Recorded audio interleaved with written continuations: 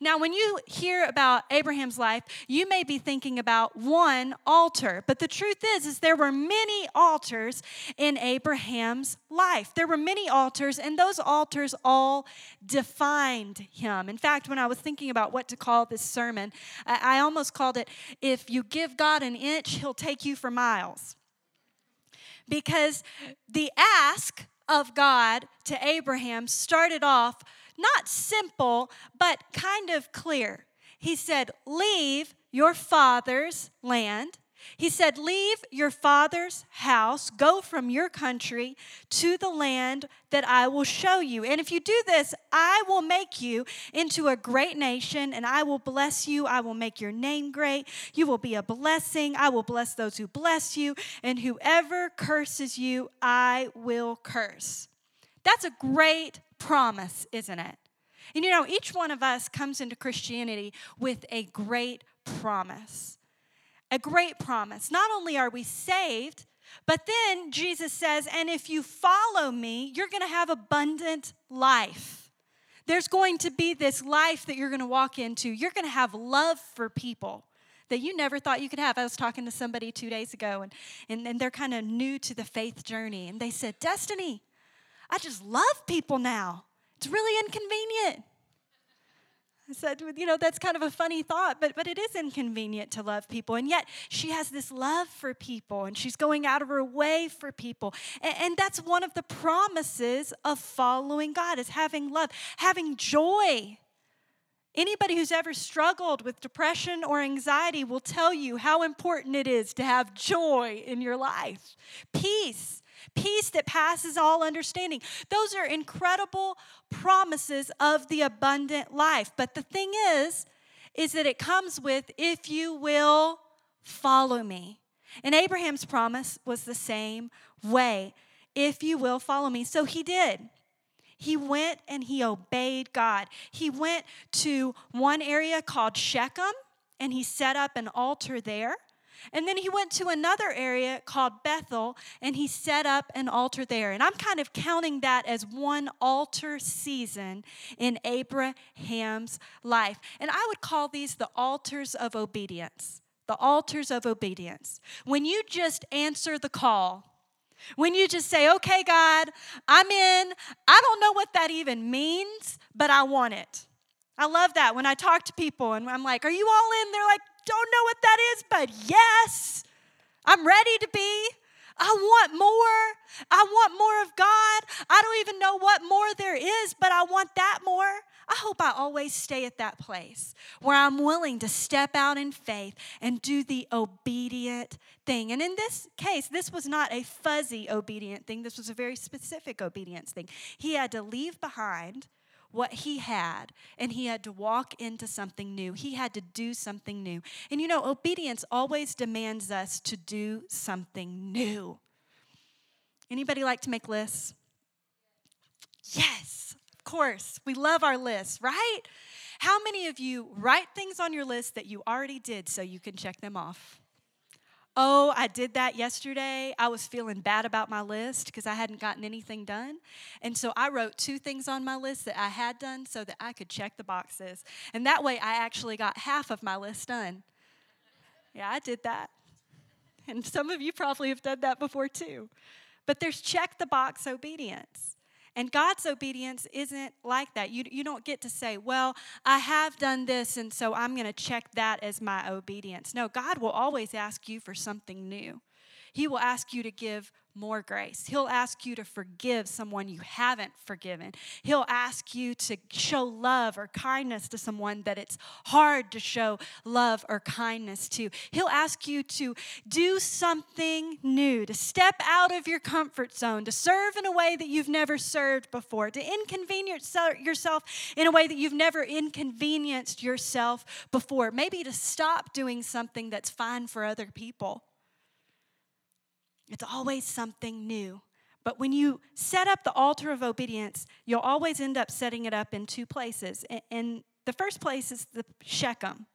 Now, Shechem has a whole history that comes after this that's very, very bloody and then is very redemptive. And if you read the Bible, you'll see Shechem in some very specific places. But right now, it's the place of the promise. It's where God reaffirmed his promise to Abraham. And we have to set up an altar there and remember the promises that God has spoken into our life. But it's not enough just to hear the promises of God and set up an altar there. We also need to have an altar in Bethel. And see, Bethel is the place of the encounter with God. So you have this area where you get the information of the promise. And then over here, you have the revelation of who God is. And you have to have both in order to follow God. My dad used to describe information and revelation this way. He said in football, they can tell you that the DB is tall, and he's strong, and he's big, and he hits hard. But as a wide receiver, it is only when that DB hits you that you get the revelation of how tall and strong and big that guy really was. Everyone told me that the newborn stage was difficult. But it was not until I could not process a single sentence and I was thinking, I now understand why sleep deprivation is defined by the Geneva Convention as torture, that I had a revelation of how hard that season can be. And in our Christian walk, we can never settle for information. And that's why it's important for us to come into the presence of God in a corporate setting. That's why it's important for us to cultivate the presence of God in our individual lives so that we're not just getting information, but we're also experiencing the revelation of who God is. The altar of obedience. And so Abraham obeyed God. He went into the land, but then all of a sudden there was a famine. There was a terrible famine. And so Abraham decided to go down into Egypt for a little while. So God had promised him all of these wonderful things, but suddenly he was afraid, and suddenly he was concerned that he wasn't going to have enough and that God wasn't going to be able to provide in the here and now. And so many times, I myself, and I think a lot of people come to this place where, I can believe God for my future. It's today I have a problem with. You know? I can believe God that he's going to save my, brother who's strung out on cocaine and who's dealing with all of this. But I don't know about, God being able to deal with my anxiety. It's today. It's what we're facing today with. And so Abraham made a choice. He decided to turn away from the land that God had promised him because there wasn't enough and to go down into Egypt. And not only did he do that, but, one fear leads to another fear. Have you ever noticed that? Like when you start letting fear in your life in one area, it doesn't play fair, does it? It just starts jumping into all kinds of areas. My mother used to say, you can't be lazy in one area. It's going to creep into every area. But it's the same way with fear. It's the same way with anxiety. It's the same way with worry. We think that we can compartmentalize it, but it just creeps. And so here he was, and he was afraid of not having enough, and that's what drove Abraham and Sarah into Egypt, right? But now he's afraid that everybody's going to look at Sarah, and they're going to say, you're beautiful, and they're going to kill him and take her for his wife. And so he tells her to lie. And she ends up being taken into Pharaoh's household. What's so interesting about this part of the story is that it's not like Abraham comes to his senses and goes, man, I made a mistake. And, like gallant knight, storms up to the castle and says, let her through, whatever. No, God literally has to intervene and send plagues on Egypt.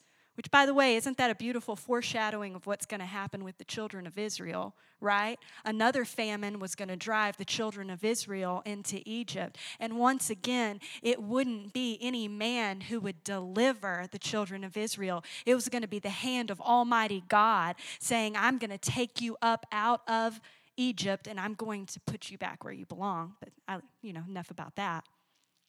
So we see that and we see her. She's there and God delivers Sarah and he delivers Abraham. And not only does he deliver them and make up for what Abraham has done, but he blesses Abraham.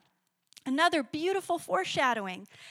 Abraham gets rich off the deal because Pharaoh is so repentant for violating God that he sends Abraham with all kinds of goods and servants and things. And so he comes into Egypt one way, but he leaves wealthy and full. He comes into Egypt as a refugee from a famine, and he leaves as wealthy as a king.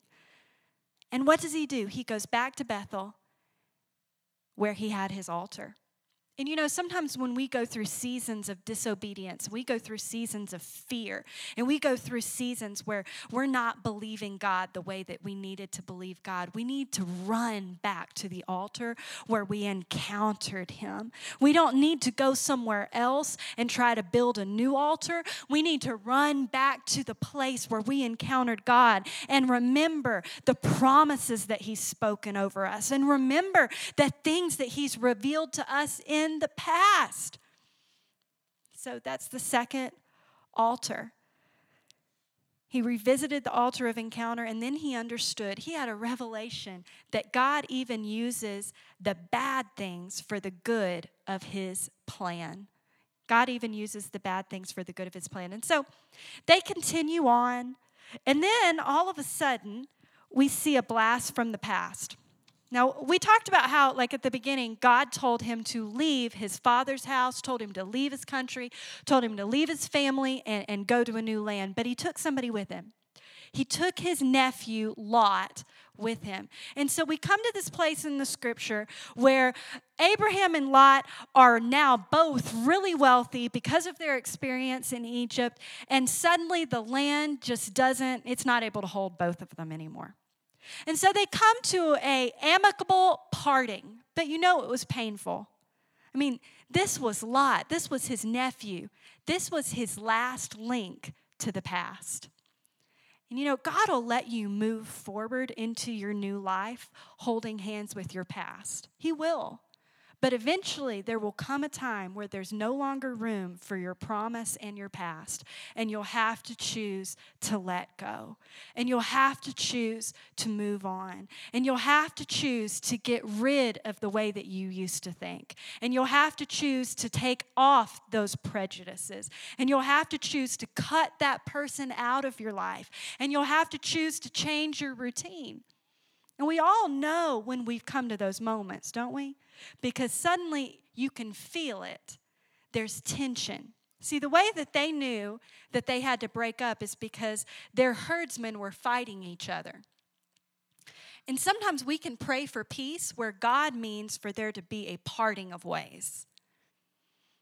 We can pray for peace in a situation or in a relationship, and God's not going to bring peace until we let go, until we reassess, until we create a new boundary, until we put it into the past, until we deal with the specific issue that we're dealing with. And that's what happens to Abraham. And then, what's Abraham do? Abram builds an altar. He builds an altar to the Lord. And you know, I think in that moment, he must have felt alone. Don't you think? I mean, you know, Abraham's the only kind of person from his family who's there. He's got Sarah. He doesn't have any kids. I mean, Lot's his nephew. He's close to him. And now his past is gone, and he feels an emptiness. But instead of just feeling isolated, he builds an altar to the Lord and affirms that he is dependent on God first. And sometimes we make a mistake of trying to push our past away without filling up that space with God's promises and filling up that space with God's love and filling up that space with a belief that who that person was to us, God is more than what that person could ever be. Who that addiction was to us, God is more than what that addiction could ever be. It's not just that God prunes and takes away. It's also that he causes us to have a harvest that's bigger than we could ever imagine. And so he sets up this altar. And he has this altar where he remembers the dependence that he has on the Lord. So then we see Abraham, and he goes on to this next season, and he goes to war. And he actually goes to war on behalf of Lot, because Lot has been captured, and there's all kinds of different things. And so he goes to war, and he just completely devastates these people, and they just have all these spoils of war and just all this wealth and all of this stuff that's going on. And it's absolutely amazing what happens and how God blesses Abraham in this season. But it says that after they had completely routed the enemy, they had gotten back everything that had been stolen. They had received back everything that they could have possibly had. Now remember, God gave them all of this in Egypt, right? So he's just fighting to get back what God already gave him. You know, if God can give it to you once, then he can go back and help you to get it the second time. So he gets everything back, and what happens? In the Bible, it says that he gave a tithe, 10%, of everything he had to the priest of Midian, to Melchizedek, who many people believe is a typecast of Christ in the Old Testament. Now, why is this important? Because he had just conquered, and his first reaction was gratitude. He had just won a great victory. Now, let's talk about where he had gotten his wealth from before. Before, he got his wealth from his dad, right? He left with a certain amount of wealth. Then he got his wealth from Egypt. And yes, God provided for him, but it came from Egypt. But this was the first time that Abraham had an opportunity to get wealth from his own hand. And yet, he didn't say, oh, this is mine. He recognized that he owed part of it back to God. And then this amazing thing happens. The king of Sodom comes out, and he's like, look, you can keep all these spoils. We just need our people back. We'll be good. And Abraham says, absolutely not. I'm not keeping any of this, because I never want it said that you made Abraham rich, because only God is my source. And you know, when we talk about generosity, we're not talking about it because somehow the church is in need of money. We talk about generosity because it's an acknowledgement that God is our source, that God is the source of our health, that God is the source of our brilliance, that God is the source of our ideas, that God is the source of our work ethic, that God is the source of everything. And in our life, we have to have an altar of gratitude where we come to the conclusion that we will give so that we can have a new revelation of who is our source. I think it's interesting that Abraham set up this altar, this moment of sacrifice, this moment of gratitude, rather, before he had this revelation and before he said this to the king of Sodom. Before he spoke to him and said, no, you're not going to be the one, he gave first. Why? I think it's because giving breaks a hold on us that the world has. You know? It's funny how often the Bible talks about things like debt and talks about the way that we deal with our money. And sometimes I think that we can think that it's just religious or it's this or that. No, it's about breaking our mindset that we are part of the world system. We are not. We are not part of the world system. We're part of God's economy. And God's economy operates on different principles. And one of the number one principles it operates on is generosity. That we are able, that we are powerful enough, that he is powerful enough in us so that we can have not just enough for ourselves, but for everyone else. You know, how is it that in America, the wealthiest country in the world, we have a lower savings rate than some countries that are completely impoverished? Why? Because why do we always feel like we don't have enough? If you ask 10 people on the street, do you have enough? 9 out of 10 will tell you no, even though we have more than most of the world. Why is that? Is it a reality or is it a mindset? But when we sacrifice, when we set up an altar of generosity, we break the hold that the lies of the enemy have on us. And we're able to say, God, you are my source, and I depend on you to fulfill the promise. The fifth altar is the altar of grace. Now, I love what happens. It's just amazing. You go from this moment of gratitude, and then all of a sudden, God starts to talk to Abraham, and he says, he reaffirms his covenant. And he says, this is what's going to happen to you. I know that you're childless. And Abraham's like, yes, I am childless. In fact, my servants are going to inherit my estate. There's nobody even in my family. You took away Lot, so he's not even going to get it. So I have all this wealth. Why have you made me wealthy? Why have you given me all this? You're not going to give me an heir. And God tells him, he says, no, that's not what's going to happen. That's not what I said.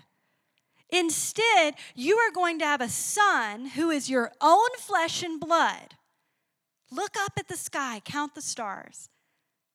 So shall your offspring be.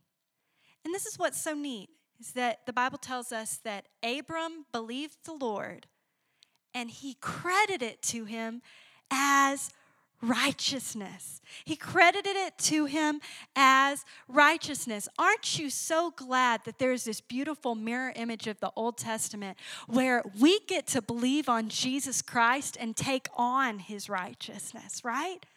I was thinking about that today, and I've heard different people talk about the credit on righteousness.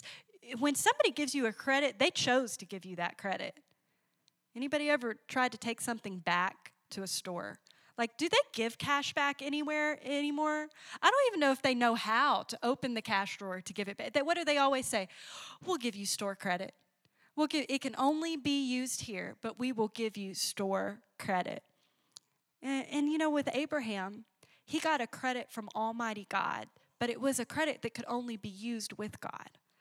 And sometimes I think that we miss the point that when we believe in God, it's not that we can take that and then take it over here to the world system and use it and trade it in for something. No, instead we can go into God's kingdom and into his throne room and say, you know what? You said that I wear the righteousness of Christ. Now I'm going to approach your throne boldly, and I'm going to be able to ask for what I need. And so this is what happens to Abraham. He complains and he cries out to God, which God's not intimidated by our crying out to him. God answers him. Abraham believes him, and God credits it to him as righteousness. But then something amazing happens. God makes a covenant with himself.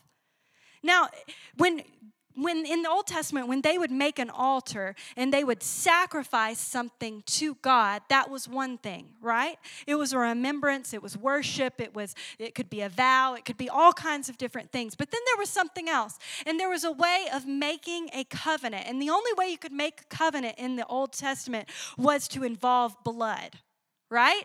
That was it. The blood covenant, it's the core of Christianity. And so what happens is God tells Abraham, he says, arrange a covenant moment for me. He tells him, he says, cut open these animals, lay them on either side, create a corridor of covenant. Because in those times, they would walk arm in arm through this corridor of blood, and then it was a blood covenant, and it was serious, and it was an unbreakable contract. But in order to make a contract, you need two equals. That's really what you need. That's why, in our economy, it's only supposed to be between an adult and an adult. So if you have a minor who wants to make a contract, an adult has to make it on their behalf, right? You can't make a contract between an adult and a minor. Why? Because they are not equals. But who is God's equal? There is none that is God's equal. And so we see this beautiful moment where Abraham sets up the altar, but God brings the covenant, and he walks with himself through the corridor. His presence moves through the corridor, and we see him make a covenant with Abraham that is still a covenant that's in force today, that was completed in Jesus Christ, where he said, I will redeem the earth. and I will make you a blessing to all people. It's the altar of grace. It's the altar we can't build for ourselves. It's the altar that we have to get to. It's the altar that every other altar leads to, the altar of grace. And then we get to the sixth altar. So, after he does this, after God makes a covenant with himself, then all of a sudden, Abraham allows the doubt of his wife. And sometimes we can get this kind of like, okay, well, the woman was doubting and the man, and it's male-female thing. I don't think that's really what it's supposed to tell us. You know, in this story, it's almost like Sarah operates as the heart of Abraham, as his subconscious, as his emotions, as his heart. And so here he allows his heart to be led astray and to lead him astray. And so she says, you know what? I realize that God just made a covenant with himself. You just had this big supernatural moment, but I'm a realist. Anybody ever feel that way after you have a great moment with God? I mean, you have this amazing moment where you know that God spoke to you. You wrote it down with a pretty pen in your journal. You know, you typed it out to your mom or your spiritual mom and you told her all about it. And like 2 weeks later, you have that, but you know, I just have to make this happen on my own. I mean, God helps those who help themselves because that's in the Bible and it's not, but you know, that's in the Bible. And that's what he does. He has one of those moments where he just says, he disregards the supernatural moment and he just says, I'm just going to be practical. When God's called us to be supernaturally practical.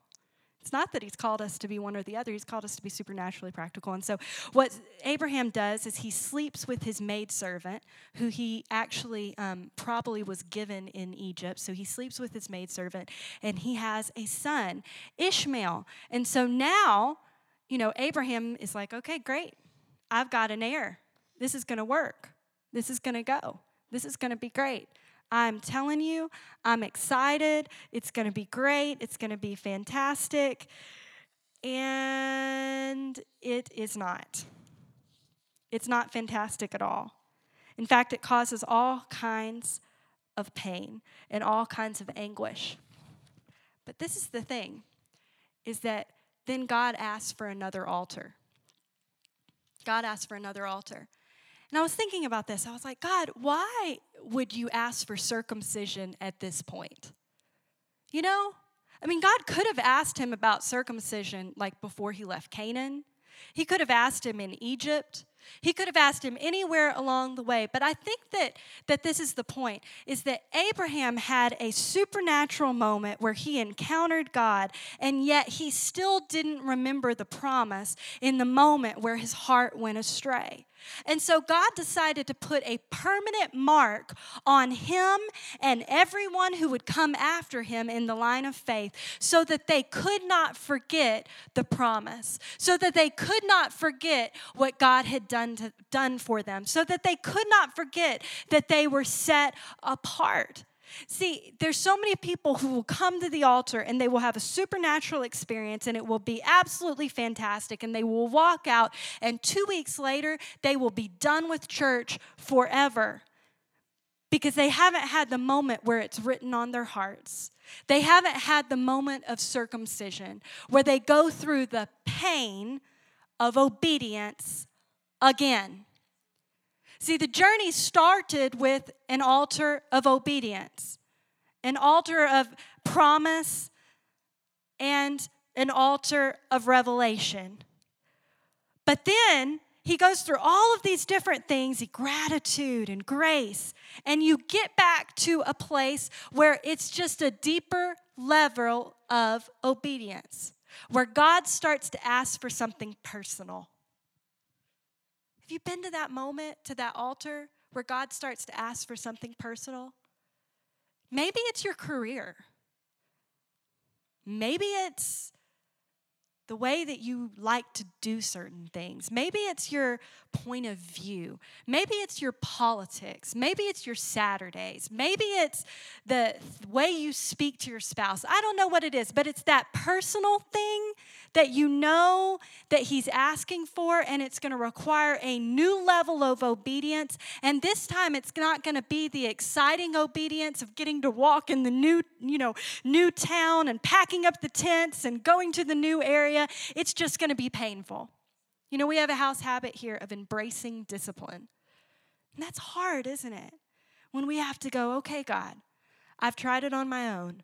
I've tried it experientially, but now I'm going to submit to the discipline of the Christian life. I'm going to submit. I'm going to allow you to write some things on my heart. I'm going to allow you to get intimate with me, to start chipping away at those things that I said were just mine. So he has this altar of circumcision. And this is so interesting. He gives this physical sign of Abraham's belief in him. It's a painful sign. It was going to be real hard to forget. And then he gives them new names. I just love this. He gives them new names. So it's this whole identity. See, identity is something that is most connected to us, right? And when God asks for that, isn't it hard? If you've always been known as this, and God says, give me that. You've always been respected in your community, and God asks you to do something that your colleagues don't get, that makes you seem a little ridiculous. You've always been the smart one, and God tells you, hey, I need you to go into this field where you're going to feel completely incompetent for a while. You've always been the one in charge, and God asks you to serve. Whatever your label is, God eventually will ask for it because he wants us to have one identity. I love that. I love that about Paul. If Paul had just written his forgetting the things that are behind Scripture, like at the beginning of his Christian walk, we'd be able to dismiss it, wouldn't we? Because, he was a bad dude before he became a Christian. He was mean. He was ruthless. But that's not when he writes it. He writes it after he does great things because he understood that along the Christian journey, we always have to come to the altar of identity where God asks for what is most intimately ours, where God asks for our label, where God asks for our self-worth, where God asks for it and in exchange gives us something new. It's so important that we not think that this was just about circumcision. It was about a new name. See, they agreed to circumcision and they got the new name. And when we agree to submit to God, when we agree to submit to obedience, when we agree to submit to discipline, when we agree to give up our identity and be known only as loved and as a child of God, then we get the new name. Then we get the new name. And that identity will stay with us through every season. It'll stay with us through every transition. It will give us stability no matter what we are going through. It can't be shaken. It's the altar of identity. And just as a quick little note, everybody makes fun of Sarah for laughing. And I just want to point out, just here publicly, that Abraham laughed first in the Bible. And he did it publicly, okay? So he did it like in front of the angel, because God tells Abraham that he's going to give Sarah a new name. And he laughs at the fact that Sarah is going to be mother of nations before Sarah does. So that is a complete aside, but I just want you to know that. So next time somebody says Sarah laughed, be like, Abraham did it first. Okay. But God was still faithful even though he laughed. And even though sometimes it's hard for us to believe, and we can go, man, this is crazy. I still believe God's going to use me as much as I screw up. Man, this is crazy. I still believe that there's a future and a hope for me, even though it seems like I just keep on, marching around the same mountain over and over again. Man, I still believe that you're going to save my family, even though my family seems to get crazier by the day. It's okay. God's not intimidated by our laugh. God's not intimidated by the fact that it's ridiculous. It is ridiculous. It's absurd. It's absurd that he loves us. It's absurd that he came for us. It's absurd that he rescued us, but it's true. And God will still give you your new name, even when your heart kind of just wants to laugh. And then there's the seventh altar, and that's the altar of sacrifice. So Abraham goes through this entire season with Ishmael, and he sends Ishmael away, and, there's all of this heartbreak, so he loses one heir, but he still has Isaac, so he's good. But then God comes to him, and he says, take Isaac up on the mountain and sacrifice him. You know what's interesting to me is that the Bible records Abraham arguing with God a lot. I mean, read Genesis. Genesis is a blast, I'm telling you. Like, anytime I'm doing a Bible reading plan, like, I don't have any trouble till we get to Leviticus, and then I'm having issues. But, I mean, Genesis reads better than any novel ever could. It's amazing. And so there's all these things going on, and Abraham argues with God a lot. He really, kind of talks back. God seems to like this about Abraham. But God tells Abraham to sacrifice his son,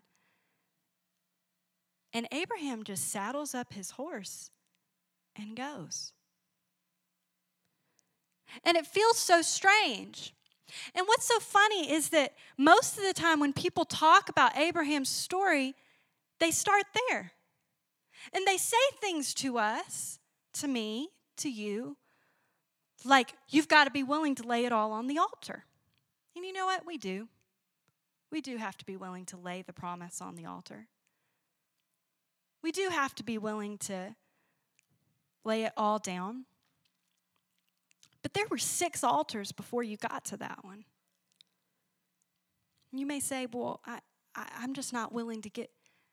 No, God's just asking for you to take that first inch of obedience. That first step of obedience. That first step of saying, okay, I'll believe you on the promise you gave me today. Okay, I'll take the revelation that you've given me today. Okay, I'll believe that no weapon formed against me and my family is going to prosper.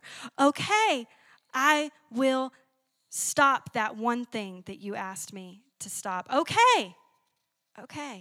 He's just asking for that one moment of obedience. He's asking for us to go back, build that altar of repentance, to revisit that moment when we've messed up. He's asking us to remember dependence on him and to set firm that we're going to depend. He's asking us to be grateful and to give generously. He's asking all along the way, all of these different things.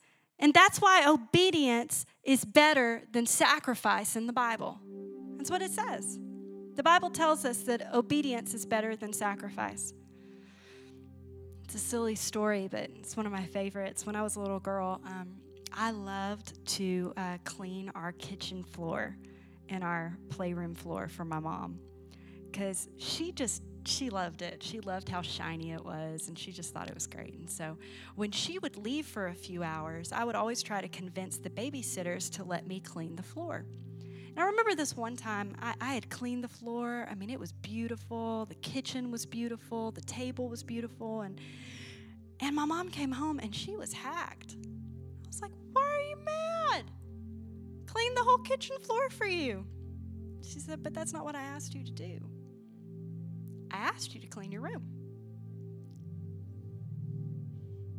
That was the first day that I can ever remember her telling me that scripture.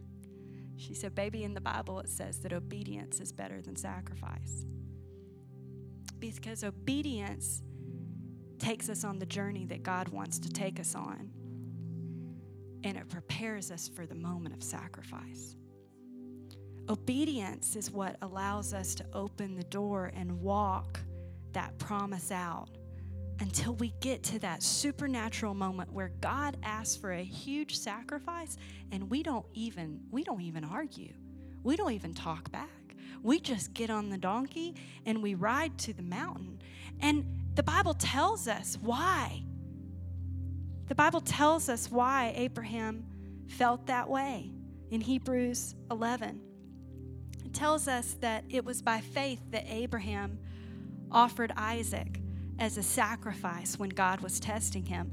Abraham, who had received God's promises, was ready to sacrifice his only son, Isaac, even though God had told him, Isaac is the son through whom your descendants will be counted. Because Abraham reasoned that if Isaac died, God was able to bring him back to life again. That's crazy. And yet it makes sense when you look at the other altars of Abraham's life. See, Abraham had learned after a lifetime of obedience and repentance and dependence and gratitude and generosity and grace and belief and a changed identity, he had learned to walk by faith. He had learned that God's way was best. He'd learned that God was his source. He'd learned that God was the author of life. And so many times we feel like we are failing at our Christian journey because we're looking at the stories of sacrifice and we're looking at the stories of faith that other people have at the end of their journey, and we're not looking at the small steps of obedience that began their journey. So tonight, I would encourage you, when you look at this key figure of faith, don't just read his Hall of Fame story.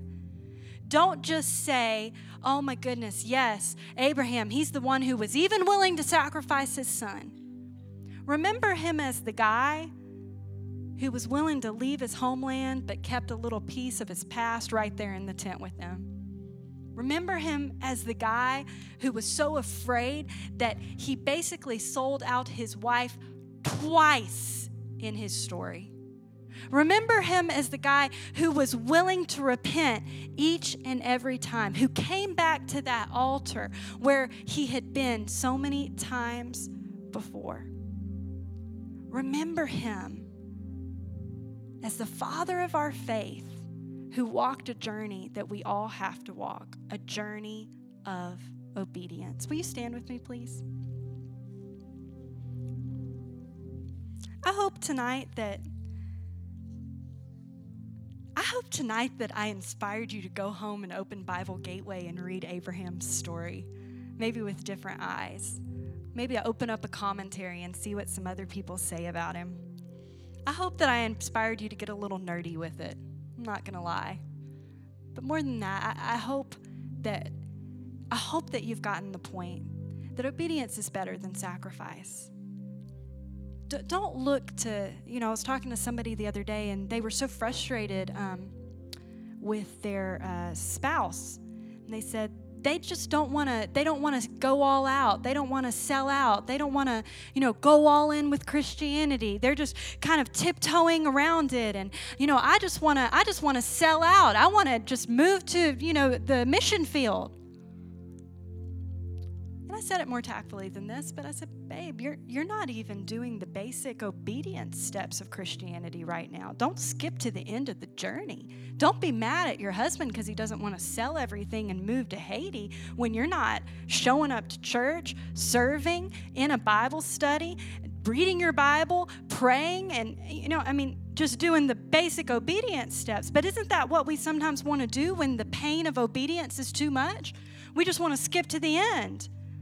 I just want to do something big when God's asking us for circumcision. God had always given Abraham promises, and then he asked for circumcision. And you may be in that moment right now where you're between a rock and a hard place, and you're trying to look for the way forward. And it may not be something big. It may just be a simple act of obeying the thing that God told you in the first place, of not allowing us to have our emotions knock us off course, but to, like we say in our house habits, to stay on mission.